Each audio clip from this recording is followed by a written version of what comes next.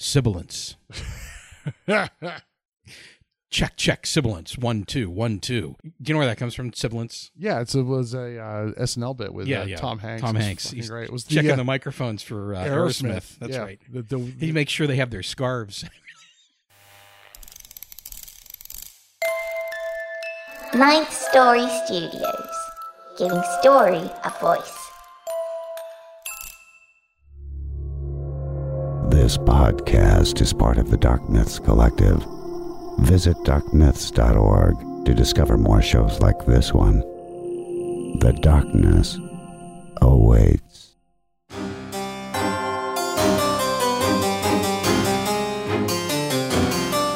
You're listening to The Wicked Library.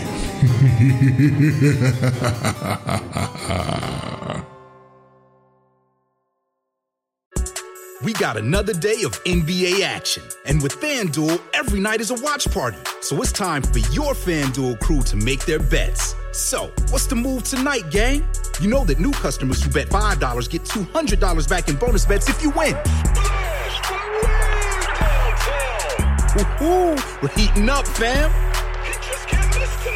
Bet all the stars with all your friends and make every moment more. Only on FanDuel. New customers bet $5, get $200 back in bonus bets if you win. Make every moment more with FanDuel. It goes down in the DM. It go down in the DM. 21 plus and present in Virginia. First online real money wager only. $10 first deposit required. Bonus issued is non-withdrawable bonus bets that expires 7 days after receipt. See full terms at FanDuel.com/sportsbook. Gambling problem? Call 1-800-GAMBLER.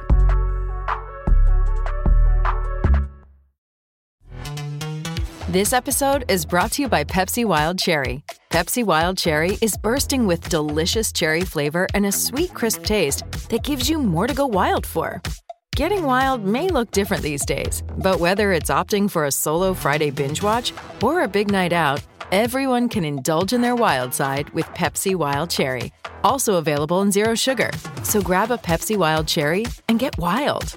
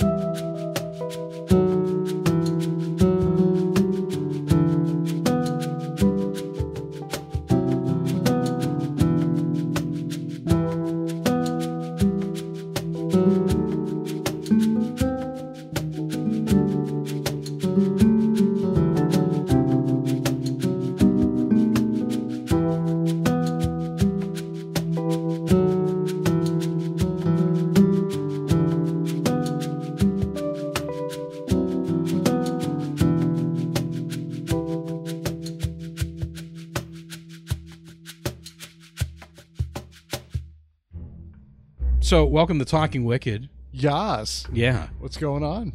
Good to see you, sir. Good to see you. I feel all mellow tonight. We should have like it's like the quiet storm. Yeah. Hey, cats and kittens, how are you out there? Well, you know, whenever I talk to Nico about creating the background that we're hearing now and the opening theme, I was like, yeah, I want it to be the Wicked Library meets like jazz, man. Yeah, baby. A coffee shop jazz. Can you dig it? I knew you could. That's right. Oh, yeah. So my guest today is Nelson W. Pyles. It's been a while since we've gotten together in studio. True. We are in the new studio, the garage, the basement. That's right. I'm sorry, the basement. Ninth Story's Victoria's basement. Vicky's basement. That's right. It's the only time you can call her that is when you're in the basement studio. And this, and I was thinking on the way over here that the garage has two functions in general, none of which have anything to do with parking your car. Usually not. It's for recording and rock and roll bands. That's right. So, and rock and roll is meant for garages and roller skating rinks. So we are, and now number 3, recording. Yeah. Ninth Story South. That's right. Yeah, we're down here because you're allergic to dogs, and I have 2 of them, so this is the best option. And I appreciate the accommodation. But look, I mean, you got this groovy studio out of it, man. It's great. I'm looking at you. I'm looking at that kick-ass lawnmower over there. It's great. It's a good time. I want to take a picture of that lawnmower because it's just so boss. Yeah, you should take some pictures and post them on Twitter so that people know your episode is coming up on Sunday. Oh, it's Sunday, is it? Sunday. Live trucks. Yes. So this is a little different because normally whenever I do this part of the show, it's via Skype usually. It's interesting to have somebody in the studio again. Yeah, I've had all this equipment sitting in the closet gathering dust, and I got to pull it out today for this event. Well, yeah, I mean, it helps that I'm local, so yeah, that does help. Yeah, when it's not, we're not in Spain or. Well, you physically got to meet up with Nico. Did you do the interview there, or you Skyped in with him? Correct. That was I Skyped with Nico. I was over there in November, and we hung out right. in Liverpool. Very cool. Took pictures with the Beatles. Nice. There were other statues anyway. Are there? They have statues in Liverpool? Yes, and they're larger than life. Outstanding. Well, yes. they would have to be because exactly. in real life they're like 3 apples high. That's right. Or 4 apples high. Well, there used to be 4 of them. 2 apples. No, that's terrible. That's morbid. I'm so sorry. So your claim to fame on this show is that you created it. Yes. And you hosted it for 5 seasons, 5 long years. 5, yeah. Well, I mean, not even years. I mean, there was that one season that wasn't really a full season. It was just, Inside League season 4. But yeah, it was. I think the first episode was in September of 2012. We should add up how many episodes you did. Because I'm that kind of guy, and compare it to how many episodes I've done so far. You probably scaled it because you were just like, well, why stop the train now? That's right. There's 22 episodes. Let's go for 32. Yeah, because this is 4 seasons for me now. Yeah, I'm approaching next season 10 will be, knock on wood, if the Librarian allows me. Oh, season 5. Oh, I believe he will. Season 5 seasons, season 10. I've got it on good authority. You're secure, sir. So you're good. You're good. Yeah, but it was 5 seasons. And it was a good time. And you got to. I think it was great because you took over the show, realizing as soon as you started, it was like, oh, this is a lot of work. Oh yeah. And I remember the first season, you were like, and it would just be like random messages like, how did you do this? Yeah. And you were a lot smarter about it because you went and you're like, well, why don't we have other people do this stuff? And I mean, I was just, just for not that I'm completely socially inept, but I'm completely socially inept. So I don't I'll just do it. I'll just do everything. Yeah, it gets to be a lot. After the first season, I was like, yeah, we're gonna have to start having some people do music and some other people doing some of the narration work and so on and so forth. And then last season, and part of season 7, I actually started experimenting with the full cast thing where every part was played by somebody else. Oh, sure, yeah, which is fantastic. I mean, a lot of work though. Oh, yes, yeah. Crazy amount of work. And one of the things that I actually kind of missed was kind of that intimate experience that you get when you have one voice telling the story.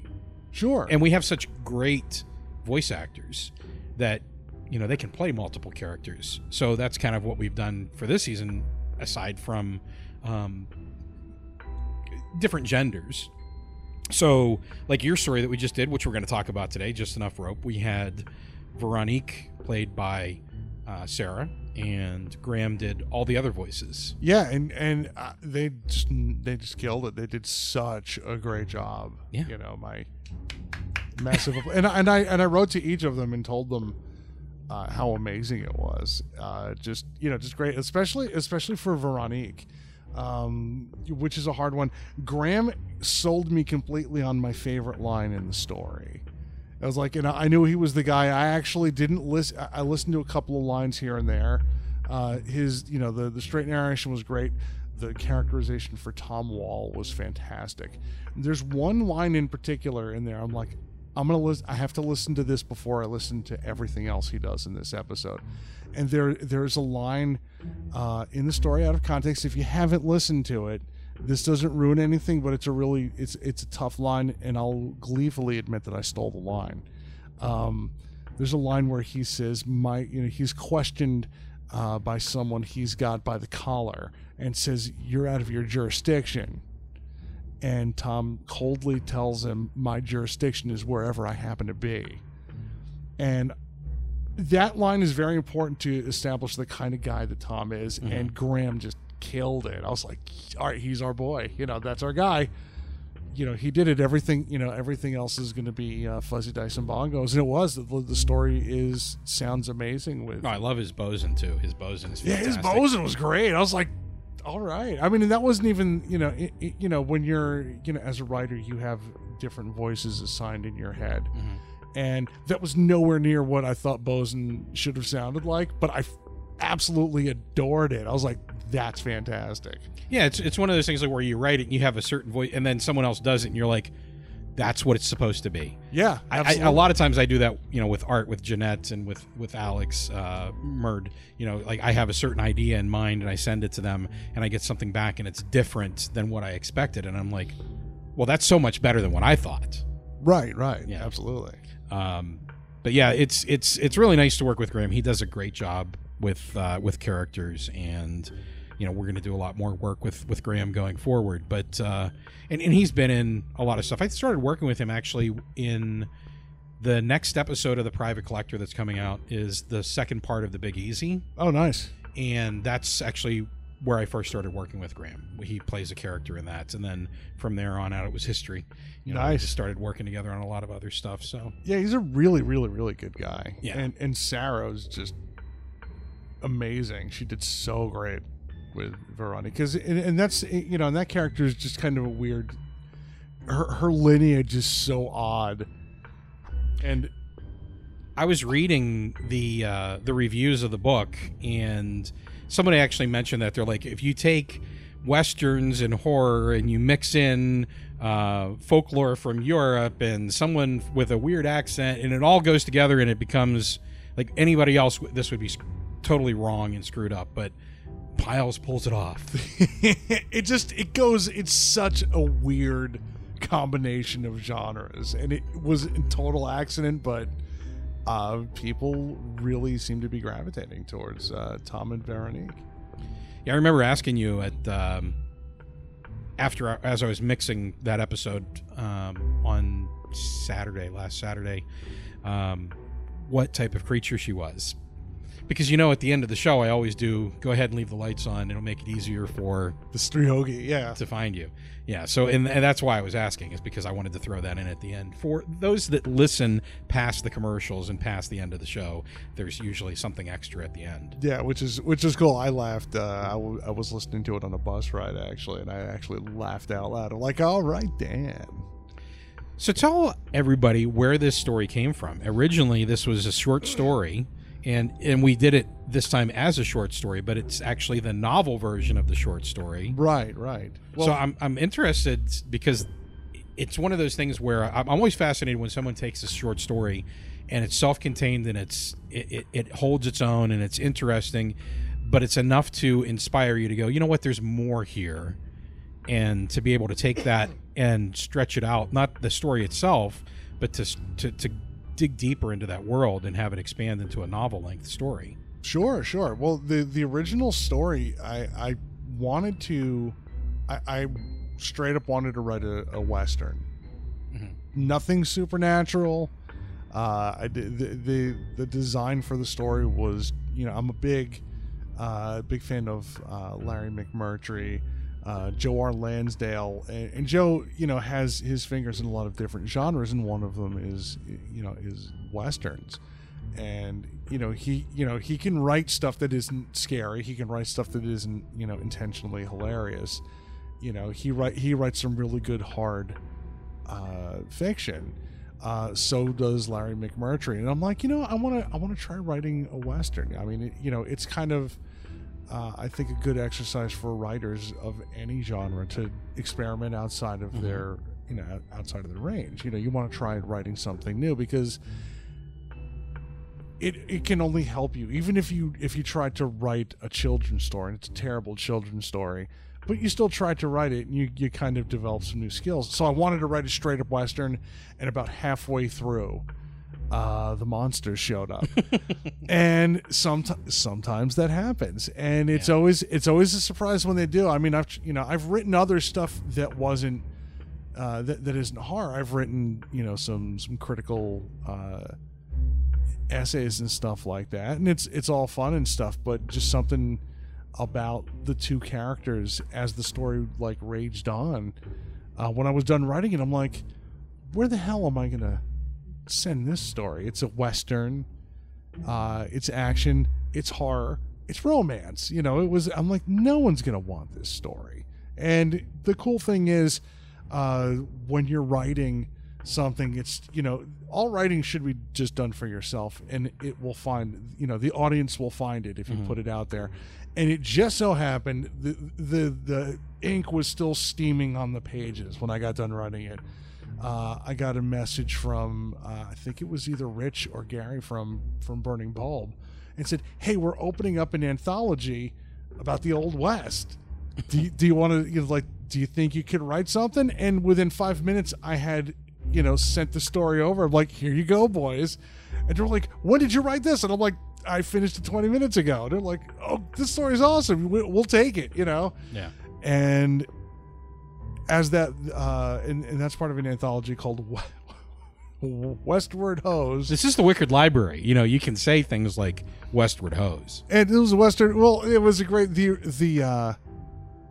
I can't remember it had based a great on the phrase Westward Ho, right? Yeah, it was based on Westward Ho. It had another name, and Gary couldn't use it for whatever reason, so he went with this because for whatever reason, all of the stories, all 9 stories in the book, had something to do with the old Western brothels and stuff. My story included. Well, that's kind of part of the culture. Well, exactly. Yeah. So it was called Westward Hose. And as the reviews started coming in, people were like, "I really like this story. I like the dynamic between the two main characters in the story. I hope," and the one thing they caught me is like, "I hope there's more stories with those two characters." I'm like, okay. So a couple of years go by.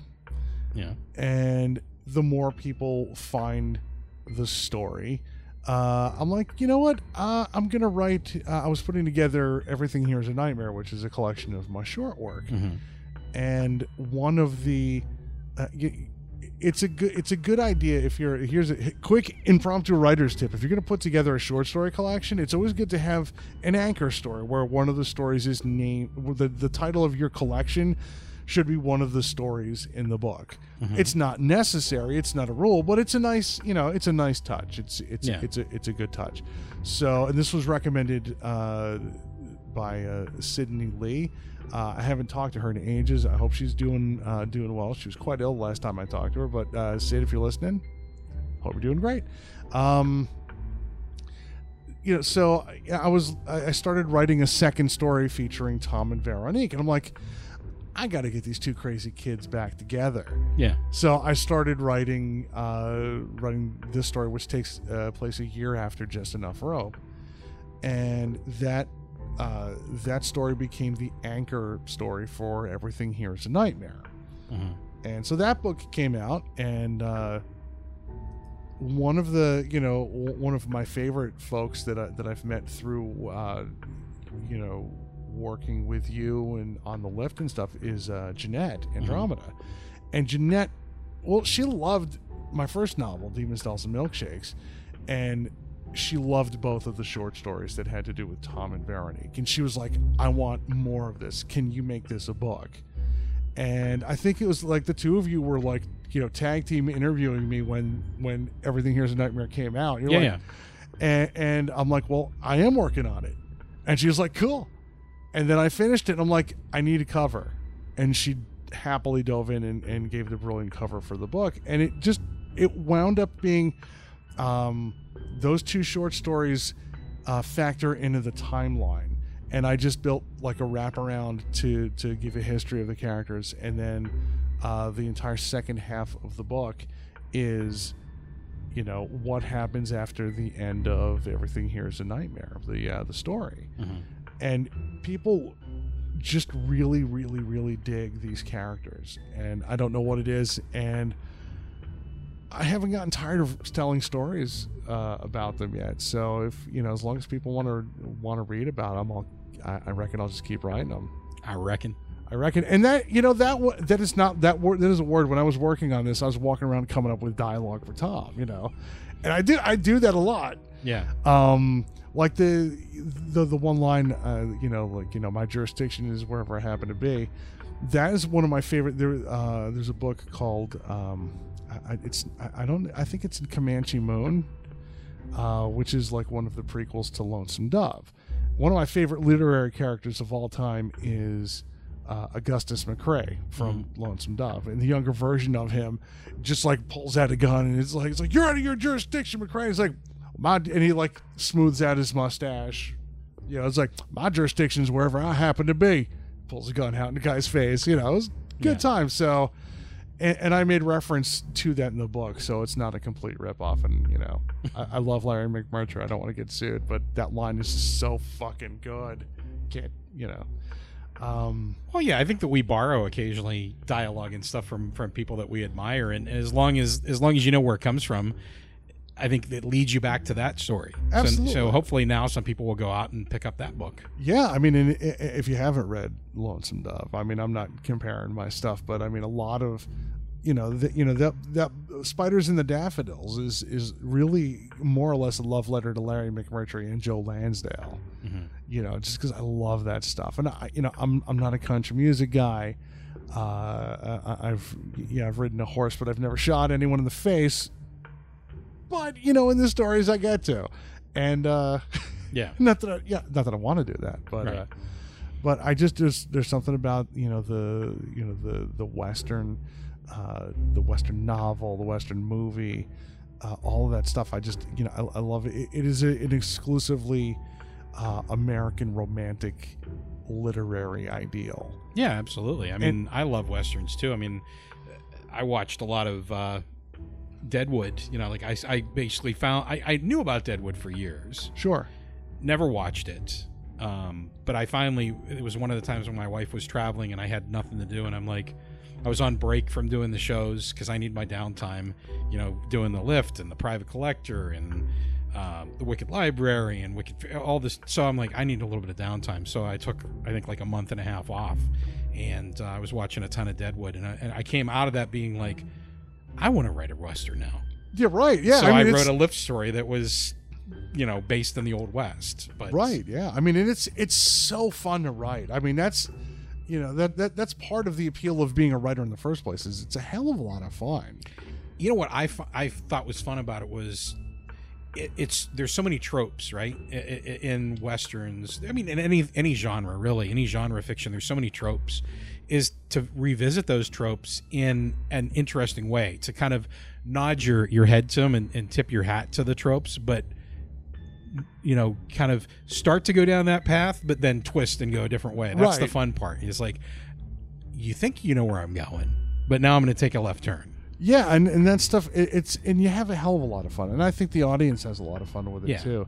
There's a sequence, without giving too much away. There's a great sequence in the early part of the novel, where Tom has to save his commanding officer in the Texas Rangers, and he's been kidnapped by a rogue native chief, and, like, you know, Tom has sort of become like a very young legendary, you know, really, really young. He's like, at this point in the book, he's like in his very early 20s, and, you know, they call him Eagle Eye because he's a very good shot, but the way his eyes are set, he's got like a dead man's eye. You know, his very cruel looking eyes, and thanks to Warren Murphy for that phrase.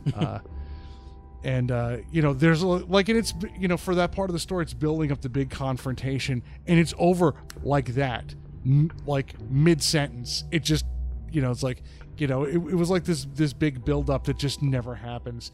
And when I wrote it, I laughed for like 5 minutes, and I'm like, we're having an intimate conversation. So Tom finds the chief, and he finds his his friend and his commanding officer, and the native chief begins this hardcore soliloquy of death, and Tom just shoots him, doesn't stop walking, shoots him in the face, and steps over him to save his friends. Yeah, it's like it's just one big flute. It's like, so at last we. Yeah, it reminds me of the Indiana Jones scene where the guy pulls out the knives and everything, and or not the knives, the swords, and he's doing the whole routine, and he just shoots them. Yeah, I love that stuff. It's fantastic. I don't know if you know, there's a great story behind that. He actually had dysentery. Yeah, and he was so sick, he's just like, I'll just shoot him. And it was perfect. It's one of those ad lib things, like, you're gonna need a bigger boat. All the ad lib things that are fantastic because they just kind of happen.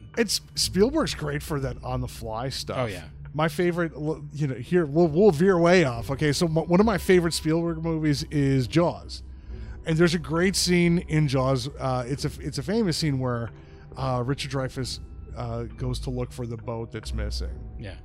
So him and Roy Scheider take the boat, and they go out in the middle of the night to find this, to go to the approximate area, and he's in the water, and he pulls a shark tooth out of the boat, and then the guy's head falls down. Yeah. That was shot in Spielberg's swimming pool. And they got the boat, and they put it in the swimming pool, and they got all the cameras and stuff, and then he took 4 gallons of milk and dumped it into the pool so it would look murky, and just lit it. I'm like, that's so cool. That's like guerrilla filmmaking. I love that shit. It's great. Yeah. And that for stuff, hearing stuff like that, that's why I don't mind book adaptations straying too far, not very far from the book material, but like, you can't do that shit without like, okay, well, this is my movie, I'm going to do it this way. Yeah. I respect that a little bit, especially when it comes out as good as Jaws. Oh yeah. So, what's it like to come back to the show that you created and you poured blood, sweat, and tears into for so long, and have one of your stories be kind of front and center?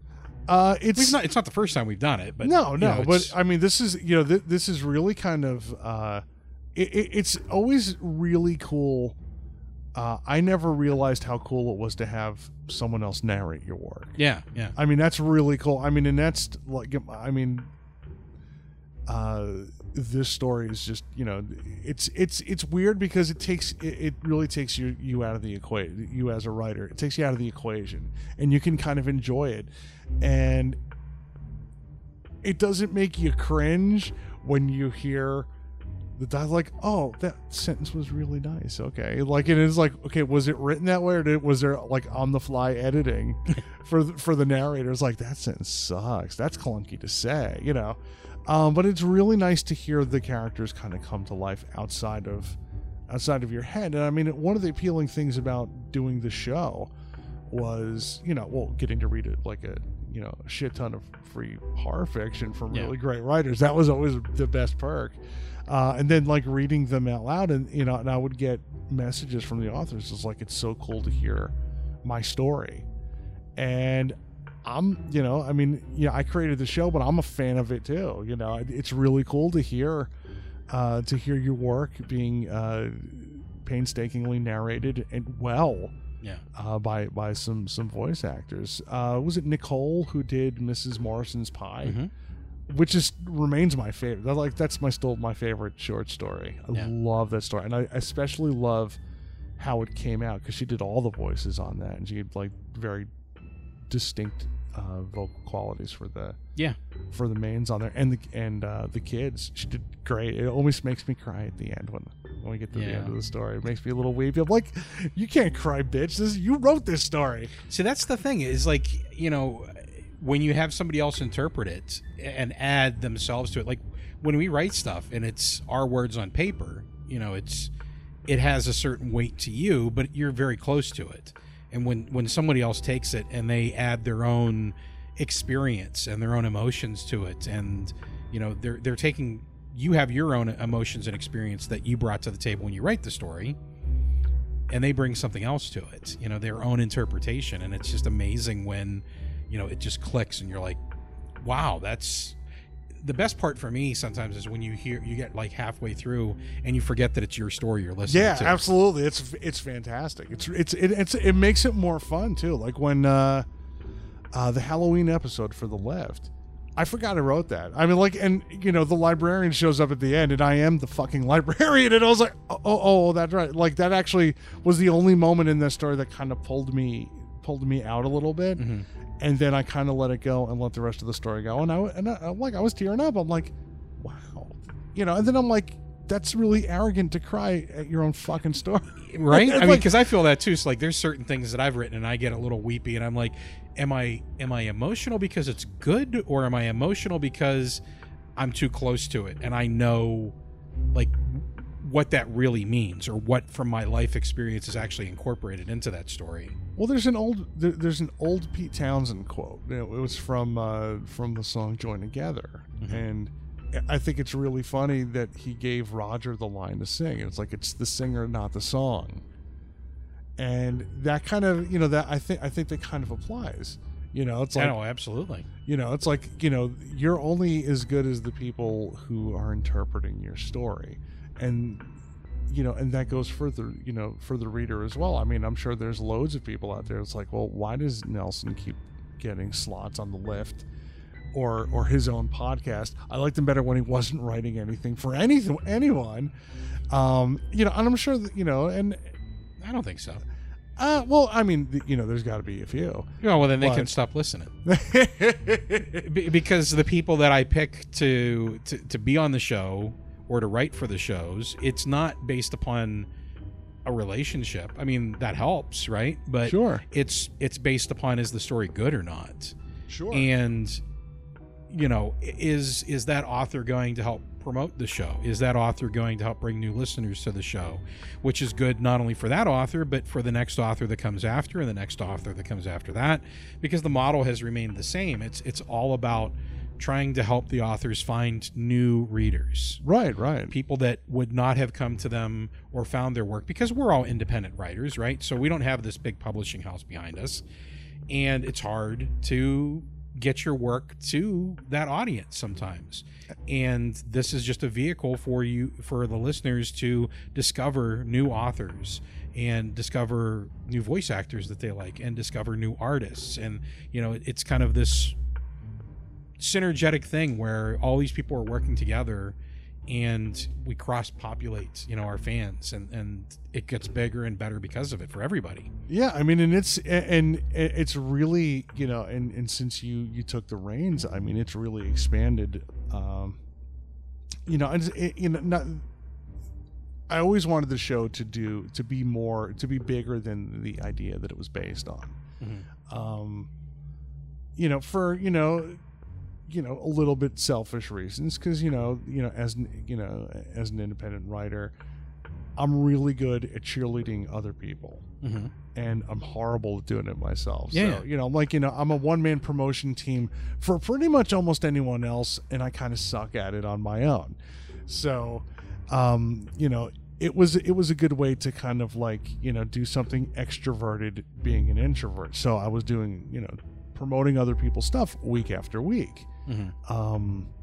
And a lot of those folks consider the Wicked Library their first break into the business. I mean, I don't think anyone, with the exception of a few people that were already pretty well established when they came to us, like Bev Vincent or Joe Lansdale or Neil Gaiman. Neil, I mean, yeah, I'm gonna name drop like Paul Anderson. That's right. We've had him on the show, Paul Anderson, and I mean, sure, it's cool to have those names to be able to drop, but more importantly, the philosophy behind that has always been that hopefully some of their fans will listen to the show and discover other authors. Right, absolutely. And I think and a really nice fun side effect is that other authors have discovered other authors that are all tight and friendly and stuff now. Oh yeah, I mean, that's one of the things that I'm always the most excited about, is whenever I see someone who is an author or has their own thing that they're doing on the side that hooks up with, I'll use an example like Mark Nixon from Shadows at the Door that hooks up with Nico, and Nico does his music for his podcast now. Right. Or just the connections that people make through the show, where you see them off doing another side project together. And I think that's the whole purpose of what this is. It's, not only about bringing new fans to the show, but it's also about creating a community. And that's really been my driving force behind this, is creating this community where we all kind of support and work with each other. Absolutely. Yeah. I mean, and it's a small but growing and thriving community that we're fully part of now. I mean, it really was a grassroots effort in the very beginning, and now, we're like I keep saying we. But yeah, I mean, well, you're a part of this. I mean, I know you handed the show over to me, but I've always kept you involved, not only as, and we'll talk about that after we take a little break, about the librarian's growing role from where he started as kind of just being the voice in the dark to being a kind of a full-fledged character. But I've always respected the fact that you created the show, and you've wanted to be, I've always been thankful that you've wanted to stay involved in some capacity, because I look to you for advice, and we've become good friends through the process, and I can always use more friends, so that's a good thing. You and me both, my friend. That's right. But yeah, I mean, it's you're definitely a big part of it, and it's nice to kind of lure you back in slowly to certain things and some of the new things that we've done with the show. And we've done cool things with it. There's so many cool things yet to talk about. That's right. So yeah, we'll take a little break, and then we'll come back and we'll talk a little more about the librarian and beyond. Outstanding. How many choices do you make in a day? In a year? In a lifetime? How many really matter in the end? Do you agonize over the small ones and avoid the important ones? Here on my lift, in this place where all things are possible, your choice matters. Your choices require sacrifice. Will you make the right one? Choose to listen to The Lift in iTunes, TuneIn, Stitcher, and now iHeartRadio.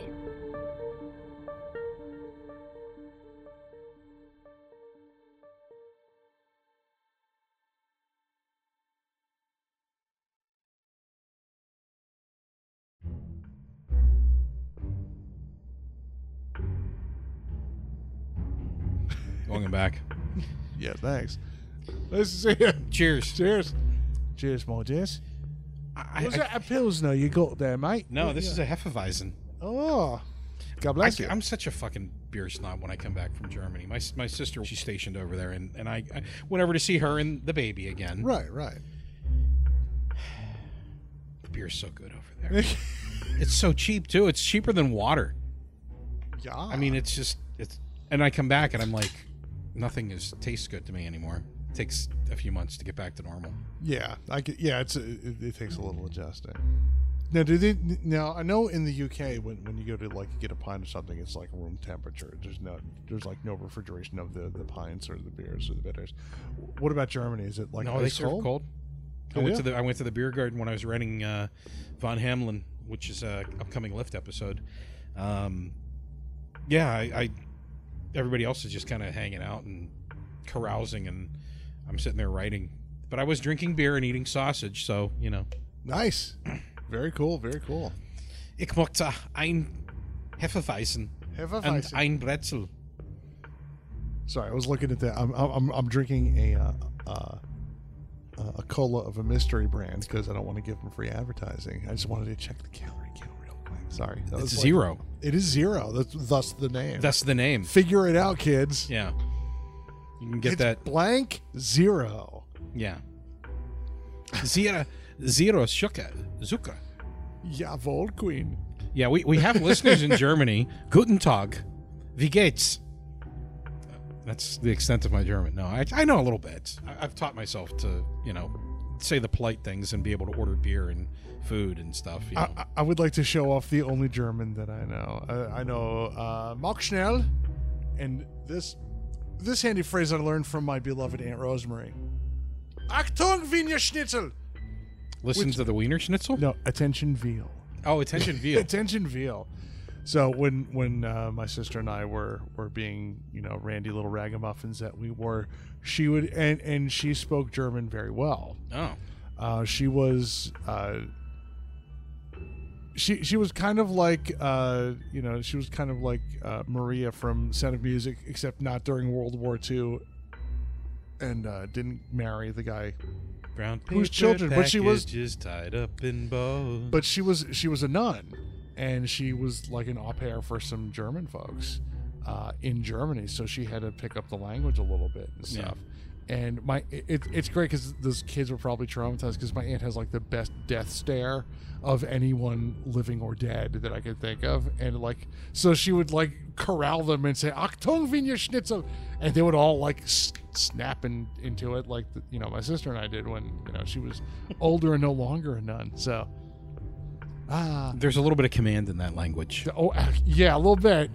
Guten Tag, which means good day. Yeah, I know. It sounds like you're telling somebody that they better get their shit together. Absolutely. And depending on who's doing the delivering, it is still just it's such it's not a harsh, it's a beautiful language, but man, it's just like here's how we say goodbye in Austria, and here's how we say goodbye in Germany. Yeah, right.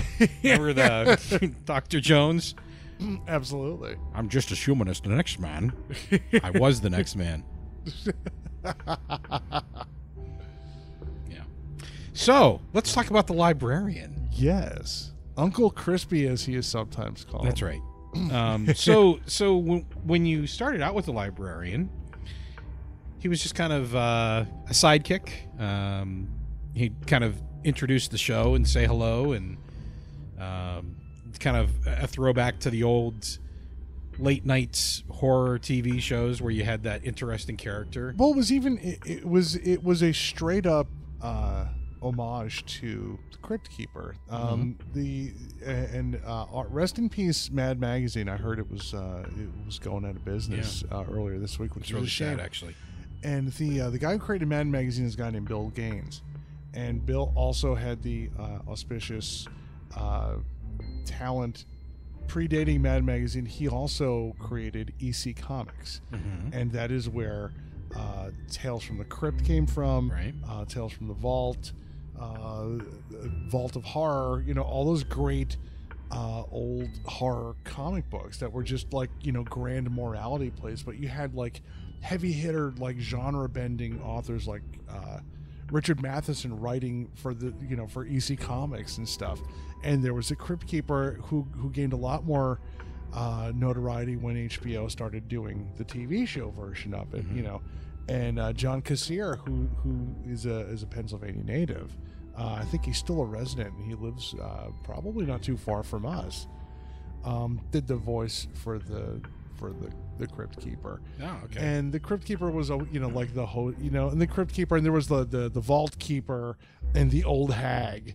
There was like they were like the magic. Oh yeah. They were comics. You're right. Yeah, so they were the three main hosts for the different titles, and the Crypt Keeper became the most popular of them. All those great puns and stuff. So when putting together the Wicked Library, I'm like, I'd kind of like something like the Crypt Keeper, like a host. I mean, we live. I grew up watching B-movie late night Saturday night TV shows, like Elvira, Joe Bob Briggs, in there, MST3K, which is Mystery Science Theater 3000. Even locally here in Pittsburgh, there was a show on for a few years called the It's Alive show. The Sven Gulli, like just all these great, cheesy, campy, funny, clever, just fun. Yeah, it's about the fun, right? It's all about the fun. So I wanted, I kind of wanted my own guy. So I came up with the library. It's like, well, it's called the Wicked Library. What do you need? You need a librarian. And I didn't want to make him like the Crypt Keeper. He was not intended to be he was never intended to do anything more than just do the intro to the show. Right. And by the first Halloween, that had all changed. Like, he was, doing some other fun stuff. I had him narrate a couple of stories, or little bits and stuff. But he wasn't, he wasn't meant to be like an actual character. He just kind of sorted it. He evolved. He wanted to live. And I remember this was like a couple of years ago. Somebody was accusing, the librarian's a ripoff of the Crypt Keeper, and the first response was no, he's not, and the second response was an expletive. The third response was another expletive with a gerund, and it was like, he's not a ripoff of the Crypt. F you, effing F you. And I went into I think we were doing librarian drops when you showed me that email, and as the librarian, and it will never air, but the librarian responded viciously and violently and hilariously. We were, Crypt Keeper's a friend of mine. We were crying. It was it was the librarian that you'll probably never ever hear unless I get really toasty, which doesn't happen often at all. But yeah, you only took a half a shot today when we christened the studio. Well, that's right. Well, it's got a pear in it. It does have a pear in it, but I got a pear on me too. Oh. But sorry, kiddies. But the librarian kind of stepped out with. There was I think it was your first Christmas special. Where he kind of stepped out and was like, well, no, I don't think it was. You had been trying to. You're very here. Let's talk about Dan for a second. Dan loves meta things. Yes, he likes things that allude to other things. I think it's in the Neil Gaiman episode, the story that you had written that appeared in that episode. Stitch shows up in that episode. Yeah, Stitch shows from Demons, Dolls, and Milkshakes. Right. We knew each other a little bit at this point, right? Absolutely. And the story that's in the Neil Gaiman episode actually had an earlier life. I put it out whenever I was still doing Night Story podcast as a Halloween story. We knew each other a little bit. This was before I took over Wicked Library. I think I had interviewed you a couple of times, and we had talked, and we were friendly. And I asked you if I could put Stitch in the story, just as kind of just a reference to him. And, you gave me permission to do it, and it was a lot of fun. Yeah. Where are we going with that? Well, I was talking about how much you like meta things. Oh, yeah, that's right. Now the fun thing is, here's a fun thing that probably you don't even know.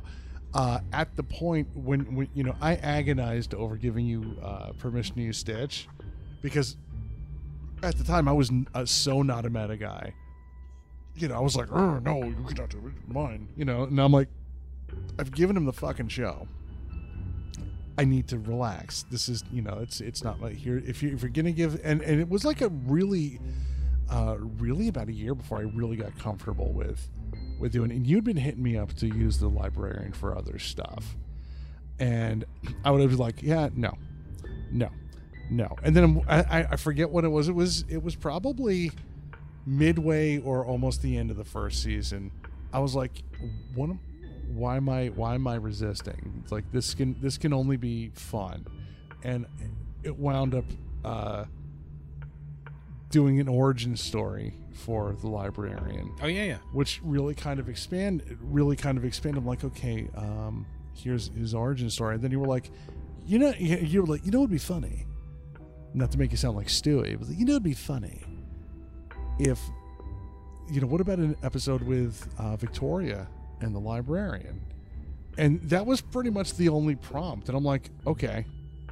And I would and I didn't cue you in as to what the story was going to be until I would hit you up for okay, well, what happens here?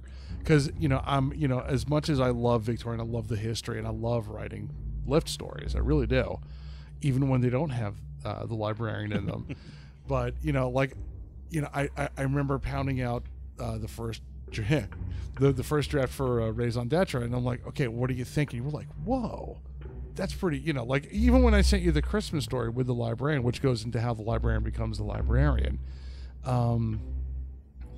I kind of fell into the meta trap. I'm like, I think I kind of like it. It's like, is it fan fiction if you created it? Kind of is, I guess, you know. So, and the Librarian just slowly and surely started taking on a life and a personality that he did not otherwise have. It was just like, you know, hello kitties, and you know, all of the punny stuff that he does, and the laugh, and the, you know. Yeah, I think we tried a gimmick for a while where we had him killing people at the beginning of each episode, and then when we got to a certain point, I was like, you know, I'd like to explore what the Librarian does with his time, and it actually kind of goes back to how Victoria got her own show. Like, whenever I was doing Ninth Story with Craig, I created Victoria as kind of a mascot, and, you know, just the creepy little girl with the music box, and, you know, it's so on and so forth. And Craig said to me one time, he's like, well, what does Victoria do with the rest of her time when she's not on the Ninth Story? And I'm like, well, if there's 9 stories, then that means there's 8 more. And we started talking, Cindy and my friend Chuck and I started talking about, you know, like Dante's Inferno and the 9 circles of hell, and, you know, if there's nine levels to this building, what goes on in the other ones, and started talking about the Twilight Zone and Night Gallery and Fantasy Island, and just kind of it evolved from there. And it kind of was the same thing. I sat down one day and I'm like, well, what does the Librarian actually do? What is his job? Why is he in this library? He has a lot of time on his hands. He must be doing something. And we started talking about doing the Private Collector. So I wanted to do a noir detective meets Lovecraft, and started talking to Aaron Vleck about it, and talked to you about giving her the ability to write the Librarian and write the character.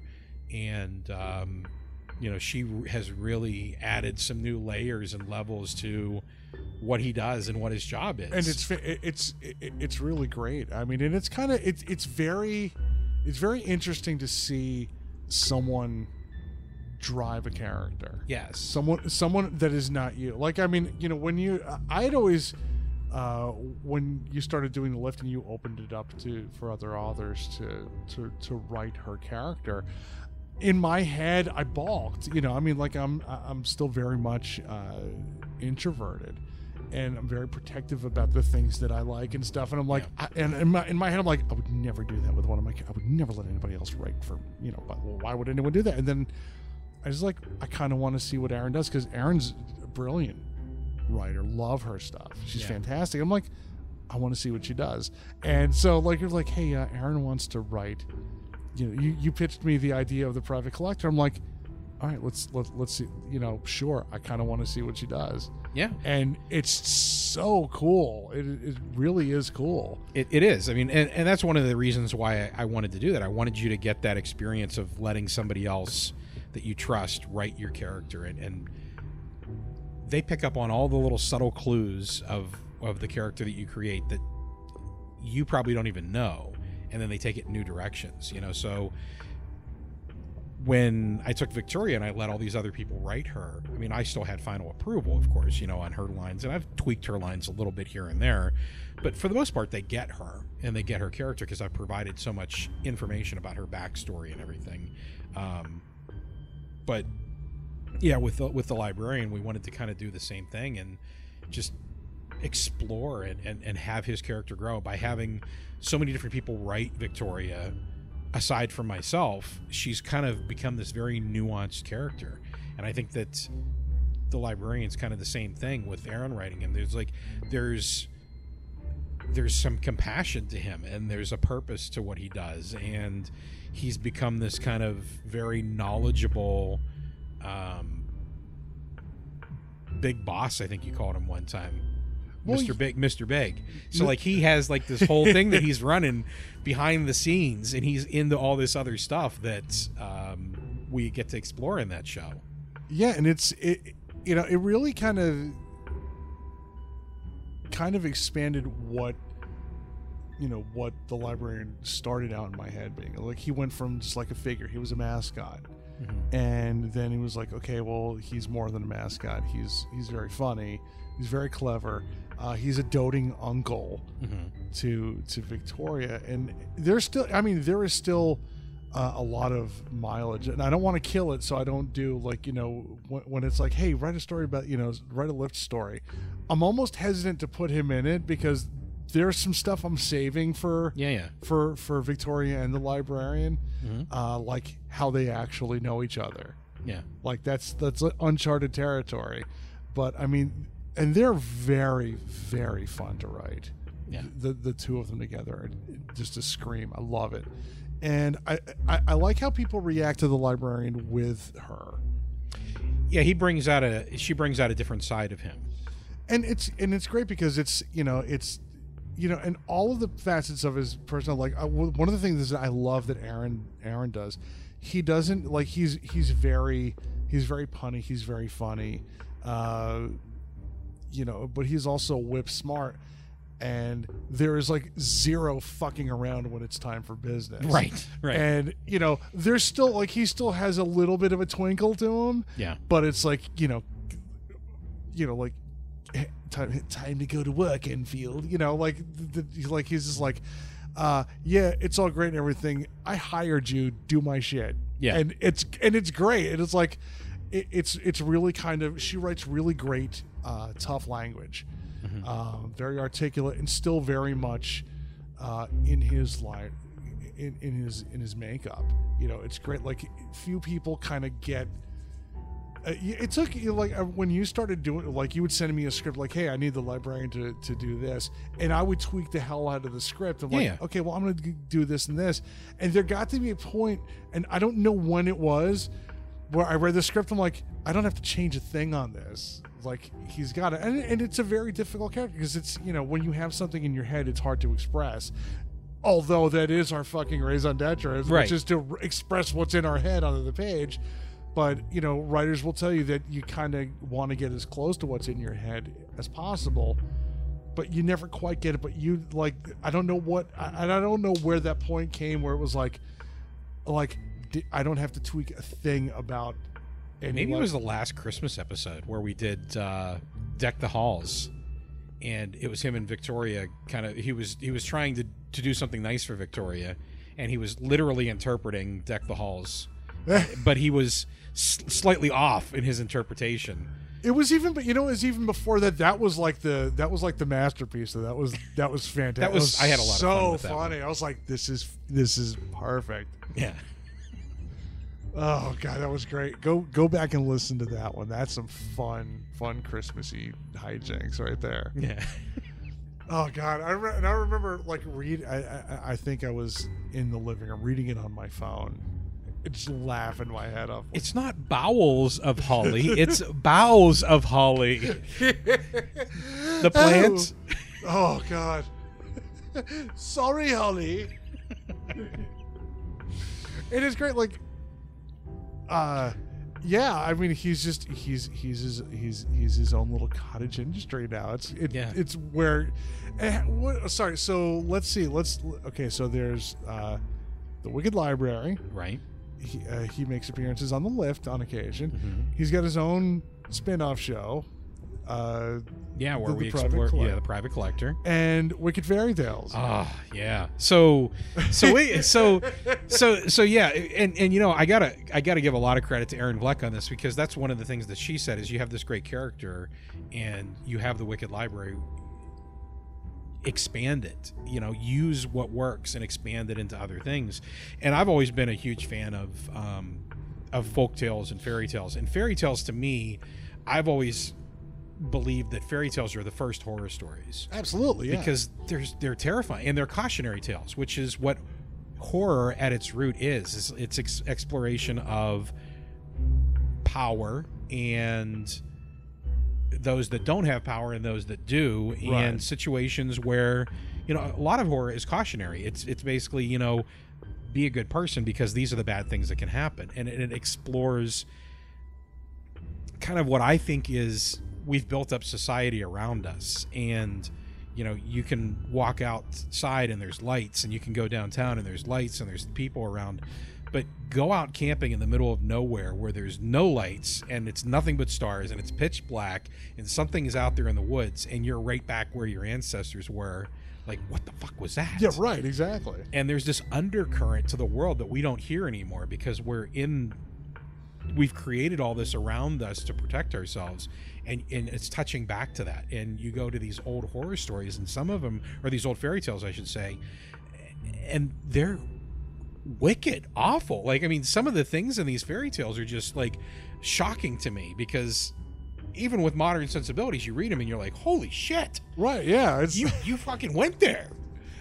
Repeatedly. Exactly.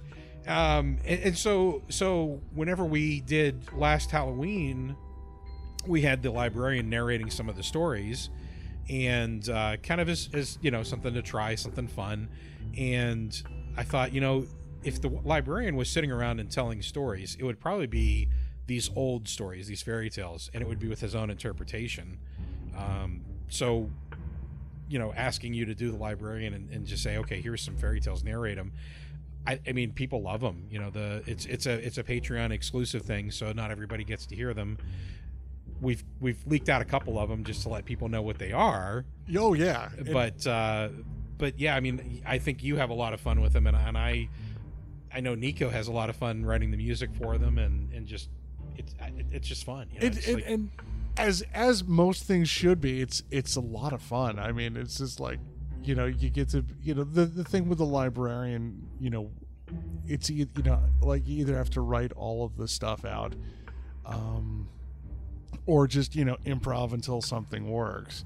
And the fairy tales, it's just like you have to, and I kind of have to work up to get into his head a little bit. So I'm walking around the house, and for those of you, you know, the librarian's biggest friend is pitch correction, or pitch shifting, I should say. So, you know, the voice is a little deeper, so he's not a screeching. I didn't want him sounding like the Crypt Keeper. He's not a hey, but to get that the sound that comes out of him, you know, it's kind of like Mark Hamill doing the Joker voice, you know, and I'm wildly gesticulating as I'm doing the voice. I mean, you've seen me do. Oh, yeah. You've seen me do it, and my hands are all over the place and hitting stuff and knocking things over, and get the wild. He possesses you. Is Yeah, what happens. I mean, you know, it's funny because Erin, as you know, she's has some history with magic, as not like magic like pulling rabbits out of hats, but actual magic. Right, with the K. Yeah, which is one of the reasons why I asked her to write the private collector stuff, because I wanted that magic and chaos magic and stuff to be permeated through it, and I wanted it to be. I didn't want it to be charmed. You know what I mean? I wanted it to be something authentic. And that's one of the things that she said to me before, is that, you know, whenever you are doing the librarian, it's almost like a working of a spell. You're bringing him into yourself, and that character comes through you. It's not you, it's the character speaking through you. Yeah, I mean, it's involved, and I have to, like, my recording space is on the second floor of the compound, and The Pyles compound. The Pyles compound, and I'll start, and I will go in the basement, like, and I'll start laughing, and I'll just, you know, start commenting on everything as I'm walking up. You know, like the Hello Kitties line is really just kind of like that's the knocking on the door, and by the time I get up to the second floor, I'm sitting like 3 feet away from the microphone because the librarian voice is very loud. Yeah. So, like, if you like, okay, so we'll do a fun. Here's a nice little post-production experiment for you, Dan. Oh, okay. So the librarian's going to come in. I don't know how much time we have left, but No, I'm just looking at the timestamp so I know where I'm editing at. okay. So the librarian comes in, you know, like, and just do like what the voice sounds like without the pitch and with it. So come over here. Oh, hello, Dan. Lovely to see you. Sorry about the clock in the head, but shit. you look like you needed a lump. Oh, jeez. Oh, hello, Dan. Lovely to see you. Sorry about the clock in the head, but you look like you needed a lump. That's creepy, man. Okay. Yeah. So, and that's what it sounds like. So we'll back it up, and I don't know if you're gonna like just refilter that one, or it's like, Well, hello, kiddies. It's nice to be in your little basement. Is this where all the hours are whittled away? Stuff. And it just, and it's not material until I get to the second floor. Yeah. And then I'm making fun of the Grimm brothers on the fairy tale stuff, and applauding the Me Too movement as the librarian. I love that the librarian thinks the Grimm brothers actually wrote all the stuff. Well, yeah. Well, I mean, you got to attribute it. It's like, It's like, here's another one from Wilhelm and his useless brother. It's like. Yeah, it's a lot of fun though. Oh, it's so much. So what do the wife and kids think of the librarian? They are. You know what? It's very funny. They have to. They're never around when the librarian comes out. Like, very rarely will they do, because my youngest one, who's 12, and she's actually finally gravitating towards horror stuff, and through no intervention of my own. We'll give her a season pass. She can get the first 5 seasons. No.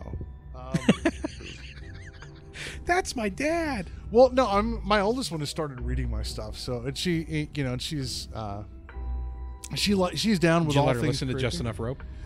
No, I mean, here's the thing. Like, at the end of the day, she's my daughter, and I love her, and she loves me. They're both my daughters, and I love them very much. But at the end of the day, regardless, dad is dad. Dad's a little square, So, I mean, musically, she wants to. Annabelle wants to do music projects with me. She's done. She loves the Wicked Library. She loves the idea of the Wicked Library. She's done some voiceover stuff for the show, for the Lift, and for the Wicked Library. She's done artwork. She did the cover for the newest Novus release, which is killer. It's like really cool cover. That being said, she doesn't dive into the family trust to listen to what this is what Daddy does. It's like, yeah, no. It's so and that's fine. I mean, it's great. Like, she's actually read, I think she read Everything Here's a Nightmare and Spiders, and I think she's still working on Demons, Dolls, and Milkshakes. Like, she's 15, so I took her to see it in the theater. I think she can handle Demons, Dolls, and Milkshakes. So you see, that's the funny thing is, I remember, like, when I was a kid, hanging out at there's like the house that I grew up in, there was a stairwell, and it had the banister, and it had the slats and everything, and I remember coming down the stairs and sitting there and watching horror movies that my parents would watch through the slats. So so Neil Gaiman has said before, like, Coraline, adults are more disturbed by Coraline than children are. Like, they get the story and they understand it. It's just like, like fairy tales. I mean, we've watered them down. House of Mouse has watered down the fairy tales to be what they are, that are consumable. But you go back to those original versions. Oh yeah, whatever original is. But I mean, you go back to the older versions of these stories. Like Cinderella is horrific. Look at The Little Mermaid is horrific. It's awful. Oh, that's the one I was going to point out. It's like, that's just fucking brutal. Like, she's foam. Like, what the hell? Yeah, there's like blood and cutting and yeah. I mean, so that's why I really enjoy doing these wicked fairy tales, because we don't really alter the story. The librarian adds some commentary, but the text is the original text. It's just way fun to comment on it. Yeah. So it's great. It's a lot of fun, and not a lot of people say they do, but they don't go back and read those old, the OG. That's the cool thing about it, is I think we're bringing these stories to people that would normally not see them. We're bringing fairies back. Yeah. So the most recent one we did was The Devil's Sooty Brother, which I had never heard that fairy tale. That's a fun thing for me, is finding these fairy tales that I'm familiar with, but I don't know that original version or that older version of, or finding new things that I didn't even know existed. Like The Devil's Sooty Brother was fantastic. Oh, it's great. It's so cool. It's like, the moral is, the devil's really not that bad of a guy. Yeah, he takes good care of him. Hey, yeah, it's like, hey, just don't dick around and you'll be fine. That's right. And it lived up to it. It was like, yeah, it was great. I love that. The fun thing is just discovering all of this stuff as the librarian. It's like, what the hell? It's like, it's so great. It's like, wait, is they're running is the devil running a sport clips? Yeah. Yeah, you have to become a Patreon supporter to hear that, or a supporter of the show on the websites. Yeah, there's some gold in there. We may make those available for purchase. Maybe we should put them on Bandcamp or something. I think so. Because I'll tell you what, one thing I've gone back on something. I was like, I would never wear my own merch, and technically the show's yours, so it's not. Yeah. But I got the my Wicked Library hoodie. People are like, wow, that's really cool. I'm like, Alex Murd on my back. That's right. And my front. And your front. So, and I want, it's a one of a kind. Nobody else has that. Yay. Good. I was like, sorry, can't do it. Yeah. Only the cool kids get it. This is, I want, what I'll tell you. So I want a hoodie, another What hoodie. do you want? What do you really, really want? I'll tell you what I want. What I really, really want. I want to get the season. I think it was the season 8, the silhouette one. Oh yeah. I want that image, and underneath it, written backwards, no one knows I'm the librarian. Okay. So you have to look in a mirror to see. Right. Gotcha. I think that'd be kind of cool. I'm not obligating you to do it, but that's kind of what I've always wanted. Like, no one knows I'm the librarian. It's like, but everybody does. But now they do. I mean, for a while I didn't want anybody to know it, but I'm totally cool with it now. That's right, because he's super fly. He is super fly. He is. He's fresh and cool. Absolutely. Using my terms from the 90s that make me really, really dated. that one truth bomb on the one fairy tale, it was like, technically the guy who became the librarian died when he was like 23. Yeah. So he's like still a young guy technically. That's right. I mean, he's a couple hundred years old and a moldering corpse, but still got it. Yeah, we've done some we did some really cool commercials, some really cool live reads for a couple of different places as the librarian. I think my favorite is still the date that the librarian had with Nicole Goodnight played the character. Oh, that was fun. That was so fun. It's like he ended up. It was like a 2-parter, because the first, I think it was for Wink. Yeah. Because the first one was like he Vlad kills the guy, the vampire kills the guy, and then in the next episode, as it were, the next commercial, Nicole Goodnight's character shows up because she's there to see the guy that was killed by Vlad, and the librarian's his roommate. And he brings her in, and they end up having some fun in the bedroom. Absolutely. Yeah. My favorite one was the when we were first starting to do Patreon commercials. This is like, you don't want the librarian to have to get a real job. Yeah. He was working at like the fry cook in a fast food place. Children, I thought you said children's fingers. Oh dear.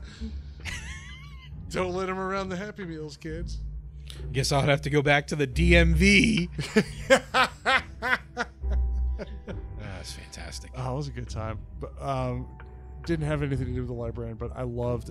I wish we could have made more of the just fucking coffee. Yeah. Oh my god, those are so much fun. Not created by gnomes. Yeah.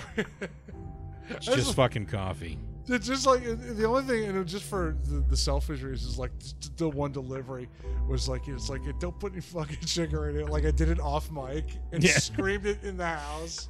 Don't put any fucking sugar in it. Don't put any fucking sugar in it. I like coffee. Yeah, yours was awesome. So, what advice do you have for someone who is an aspiring writer or an aspiring podcast creator? And we're talking about storytelling podcasts, not general podcasts, because there's nothing wrong with those podcasts, but our listeners are probably the ones that would go out there and want to create an audio drama or do some sort of storytelling or that type of thing. Sure. Advice. My advice typically usually runs the gamut of don't take any advice from anybody. For anything, like it's like, what advice do you have? Like, Frank Zappa had great advice. It's like, what do you have? What advice do you have for aspiring musicians? And his advice was get a real estate license. So, and that is absolutely not my advice for writing. Just write. Write as much as you can. Read everything you can get your hands on. Like, I read when I decided I wanted to be a writer. Up until that point, I had read almost exclusively just like Stephen King and Clive Barker, and not much else really. And and at the time, how could you blame me? There was nothing but Stephen King, like everywhere you went. But and I kind of just Steve or Dean Koontz. That's basically it. Right? Or Dean, right? But I also kind of disparaged that. I also read a lot of movie adaptations. Like, okay, I can't go to see The Exorcist, but oh look, there's a copy for 10 cents at this flea market. Boom. So I was inadvertently like kind of feeding my appetite for, I've read a lot of really great writers that I had no idea were as great as they were, like William Peter Blatty. Like, I just saw The Exorcist. I'm not allowed to see this movie, but I can damn sure, oh look, he's reading, oh leave him alone. Yeah. Peter Benchley, I couldn't see, I saw Jaws. My cousin took me when I was like 5 when it came out in the movie theaters, and I don't remember it, but like, it's like, well, you're not watching that again. I'm like, well, I'm gonna get the book. And like really great stuff like that. Read everything you can get your hands on. I used to read movie adaptations, whether it was the original book or it was made to accompany the release of the movie. Read everything. I've read romance novels, westerns. There's a lot of great stuff out there. There's a lot of bad stuff out there. You should read everything that you can get your hands on. I think they both have value. I mean, the bad stuff is like, well, shit, I can write better than that. Well, right. I mean, and the good stuff is like, holy shit, I want to write that. Exactly. Yeah. I mean, don't be afraid to write terrible things, because you probably will. But write. I mean, write as much as you can, as often as you can. Jessica McHugh, I hold as the perfect example of somebody who wants to be a writer. She writes. She's writing stories while she's writing other stories. If she were able to drive and write, she would. And she does it all, mostly longhand, which is fucking insane. Yeah. But I mean, just write. Don't let anybody tell you that you can't do something either. For podcasting, do what's comfortable. Listen to a lot of other podcasts. Maybe try to find something that's missing from them and try to fill that in. But just be true to yourself. That's the best line right there. Yeah, I mean, be true to yourself. I mean, look, I created the Wicked Library. I didn't reinvent the wheel. No. At all. I will never claim that, but the Wicked Library started out doing something that other podcasts didn't do. And when you took over the show, you were doing stuff that other people didn't do better than anyone else. Like, many people have tried to replicate the format, and the format to the show is that it's not written in stone.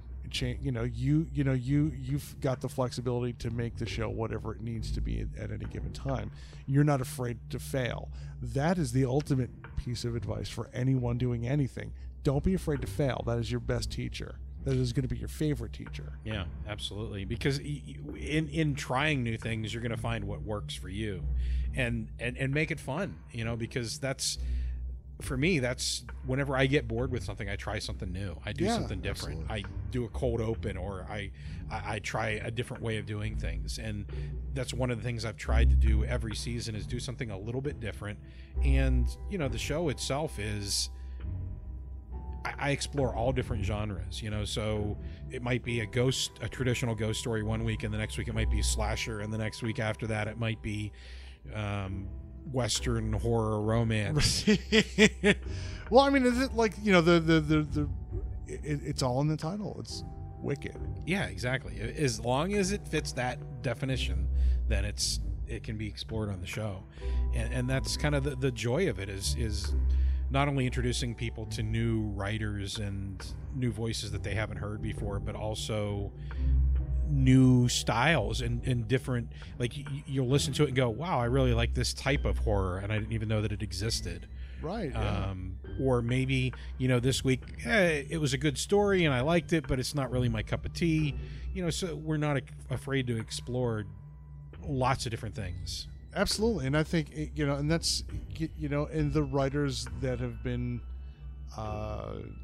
in the past couple seasons, they're not afraid to experiment with their writing. I mean, there's been a lot of really, really, really solid authors. Kelly Perkins, perfect example. She's fucking amazing. She's so goddamn good. She's a very modest author. I think whenever she sends something in for us to look at, like when the one Christmas story that she sent in with the I can't even pronounce it. I can't even pronounce it's a Scandinavian, and you said it correctly. I know you I labored over that. Like I had to labor. Like I had. I want to say it's like Jargadorgan or something like that. Yeah, I don't have it in front of me. I can't. And I was just like and I told her how awesome that story was. And I don't think she believed it. It's like, well, thanks, but I mean, she's fucking amazing. She's such a damn good writer. Yeah. It's just like the show really. It's great to expand your palette of your reading list. You know, I mean, and there's so many diverse, wonderful, amazing authors. Miracle Austin, who's such a dear lady and such an excellent author. She's so great. Sebastian Bendix. Oh yeah, fucking just great stuff.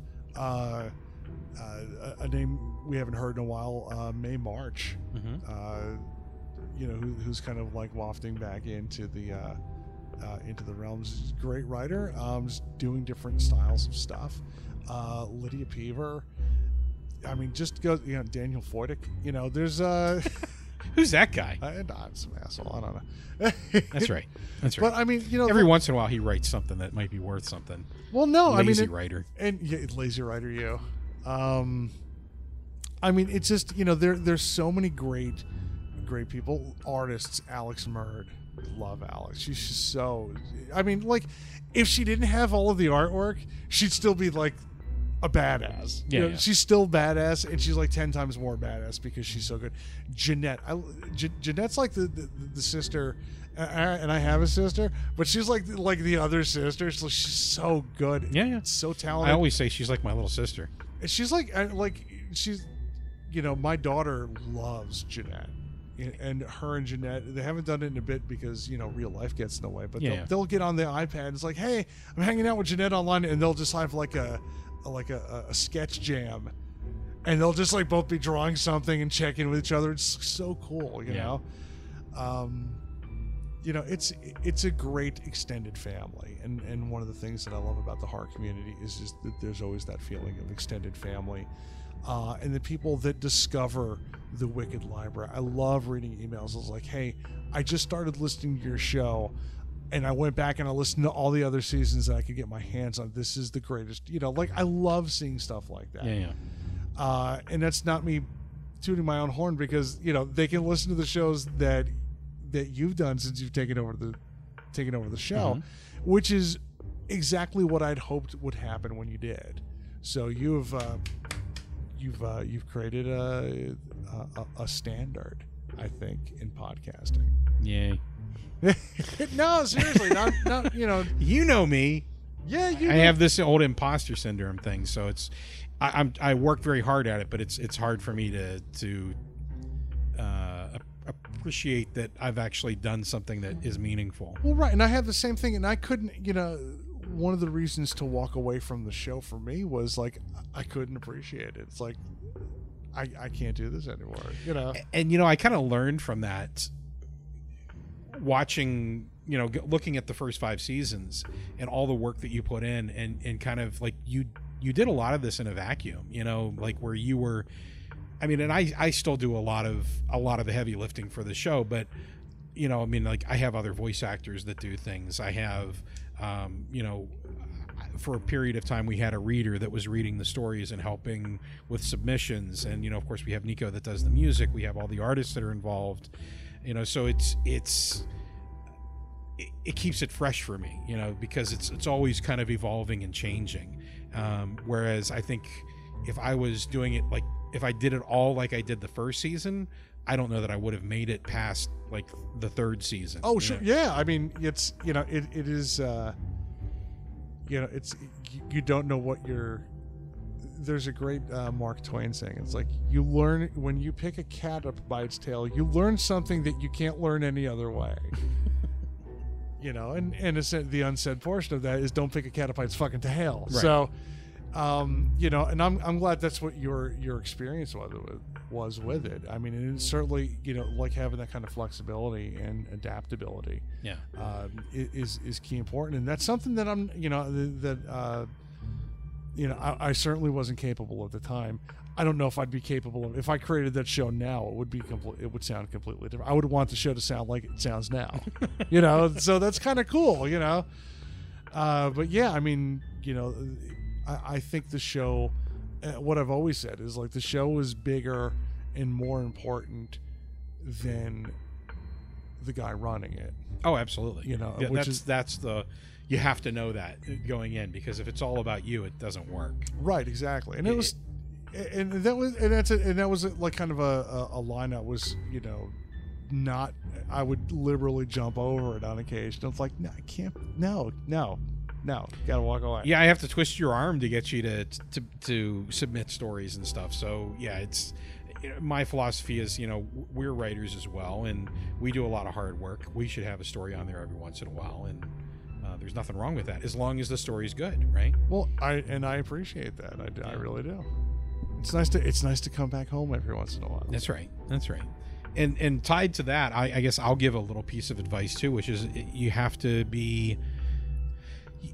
allow yourself to take time off to do other things. You have to give yourself permission to take a break, because that's something that I really struggled with for the first 2-3 seasons that I did the show, is making it okay for myself, because, you know, I mean, I struggle with depression and anxiety and other things too. And I always have this thing where it's like, I feel guilty if I'm not creating something, you know? Right. And sometimes you need time off. You need to give yourself a break, because you have to refill that well. You have to go out and, I mean, there's no reason why you can't play a video game for 3 weeks straight every night like other people do. There's no reason you can't binge Stranger Things or whatever you want to do. There's no reason you can't go out and play with your dogs or take your daughter out and do something or whatever. You have to do those things, because life passes you by if you don't. Absolutely. And there's more to life than the stuff that we create. What we create is important, and I think everybody should have a creative outlet. It's one of the things that came up whenever I was interviewing Alex Merge. She's like, even if it's like cooking or your garden or whatever, you should have something creative that you're doing, whatever speaks to you, because it gives your life purpose and meaning. It kind of directs you and takes all this energy and channels it through things.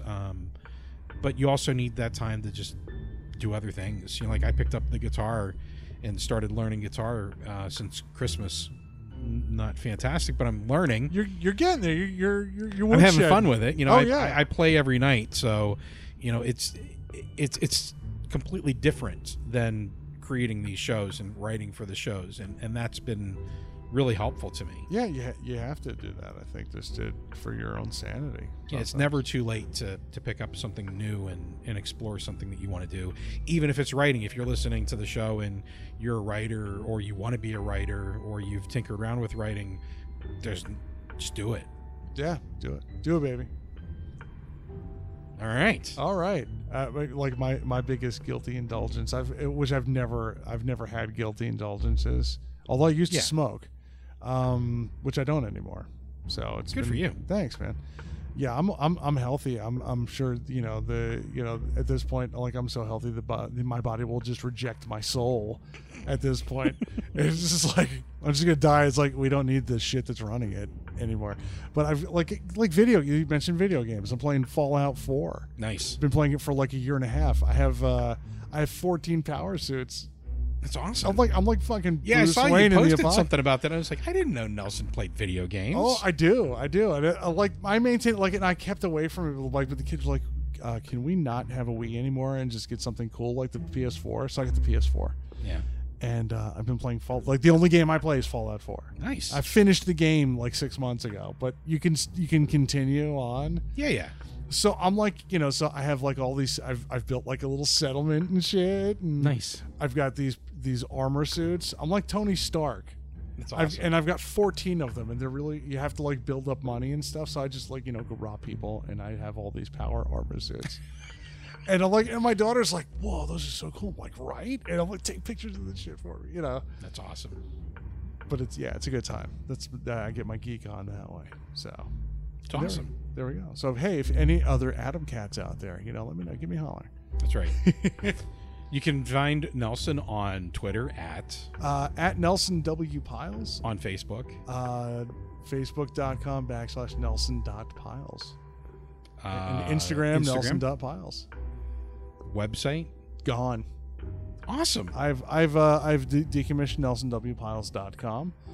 Mainly for practical reasons. Like it's more of a hassle to put all the stuff that I can do on the bus than like, okay, I gotta woodshed. And I it's not gone away forever, but it's gone away for now. So well, you mean you got the social medias, right? I've got Facebook, Twitter. I got the social medias, the Twitter. The Twitters. I'm a twit. And I've got tweets all the times like a bird. I got the Insta page and the face look and all that. The whole mishpacha, I've got it all. You got it. The face look, whatever the fuck that thing is. The emails, the stories. So you got the Amazon page. Yeah, I got the Amazon page. You can go there. You can get my books on the Amazon. You can get albums by Sly and the Family Stone. The whole mishpacha, everything is on, That's right. That's right.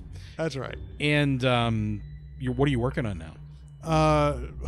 Working on my suntan. No, I'm working on I'm working on the very first Wicked Library anthology. I hoped you were going to drop that. Oh yeah. Me and Dan are woodshedding on this thing. It's going to be cool. This is going to be really, really, really, really cool. I'm not going to drop any names that are in the book. Oh, come on, drop 2. I'll drop. You want me to drop 2? Yeah, just at random. Well, pick one. 2. The first one won't count. Jessica McHugh. We could not. The first name that was discussed when Dan's like, we should do. I think it's time. I'm like, okay. Who do we want in this thing? First name, Jessica McHugh. She's the only author that has been on every single season. Every single season. And she still kicks ass. She's great. Like, did you read the story that she's in? I started reading it. I haven't gotten all the way through it yet, unfortunately. But it's a great fucking story. I've read it twice, and Jess, if you're listening to this, I haven't had a chance to write you back personally, but damn, thank you. Let's see. So we won't count her. Let's see. Because she's a given.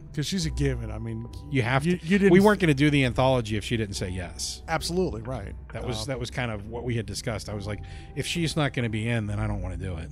One of my all-time favorite writers, Lydia Peaver, is going to be sending it, and I haven't got the story yet. She's still kicking it out, and it worries me that not like, because she was like the second or third person that I asked, honestly, and she is such a great short story writer. I mean, she's a great novelist, and I always plug Nightface whenever I can, because I still love that. It's like the best vampire novel in the last 15-20 years. It's great. When she's woodshedding on something, it's like, this is going to be fucking awesome. It's going to be so good. I can't wait. I think Mike Pilgrim. Mike wrote some killer stuff. Oh yeah, for this. Oh yeah. He sent me a screenshot of something. It was hilarious. He's a very funny guy, but he definitely brings the spooky. And of course, if you mention Mike, mention Pippa. Pippa Bailey's got a really great story in here, and that's all I'm going to drop on there. Yeah, we got other names. We've got other stories, but we'll save those for another episode. And I believe the librarian is going to have something in there as well. Not a story. He's not a fiction writer. He's a librarian, for Craig. Because how do you have a wicked library? We got to have extras. You got to have extras. There are going to be some cool extras in here. That's right. But yeah, we'll maybe drop the mic on that. All right. Sound good? I mean, it's your show. I mean, sounds great.